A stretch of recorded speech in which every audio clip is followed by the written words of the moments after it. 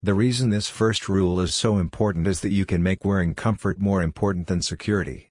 I have several devices. I'm currently wearing a mature metal jailbird. This device is absolutely effective in preventing erections and touching. It isn't escape-proof. With a lot of effort, I think I can get my penis out. It's impossible to get the device off my balls without unlocking it. My point is that since I wanted to be locked up, why would I want to break Rule 1? Before I was locked in a male chastity device, my hands would wander between my legs at various times during the day and night. Masturbation was something I did a few times a week since I was 11. The male chastity device stopped this cold. After wearing my male chastity device 24/7, except for cleaning and Mrs. Lyon's playtime, I became conditioned to keep my hands off. Well, that's not entirely true. When wild, unlocked, I would fondle a bit and get hard. I didn't jerk off. I haven't gotten myself off since 2013 whether or not I'm in a male chastity device. Rule 2, keep it simple.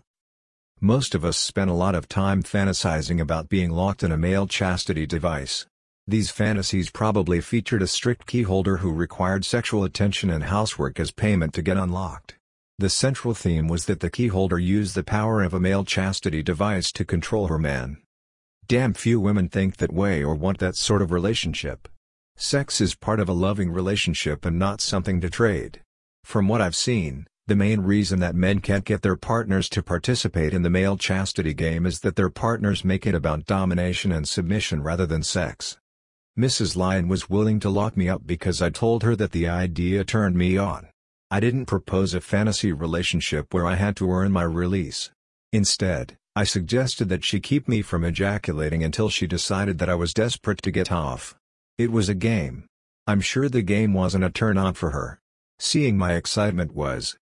You might find that your partner might be willing to play if the game is simple and aimed at what turns you on.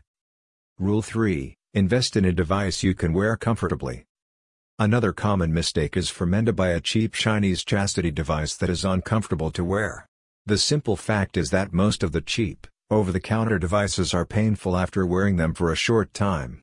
I'm not suggesting that you order a custom device for your first try, but I am suggesting that you get one that has a chance of staying on your penis for more than a day or two. I've tested a number of devices.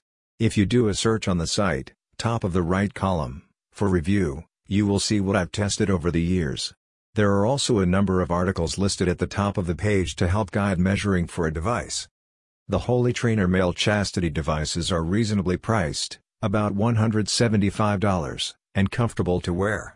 Their main drawback is that they are tube designs and will collect urine and begin to smell after a short time. That's not a problem if your partner unlocks you every day or two for cleaning. The cage designs are much easier to keep clean. They are also very hard to wear unless custom-made. Remember that male chastity is a long game. It will take time and investment to master it. Mrs. Lyon and I have been doing it since December 2013. It's become part of our marriage and we will never stop playing. Have fun.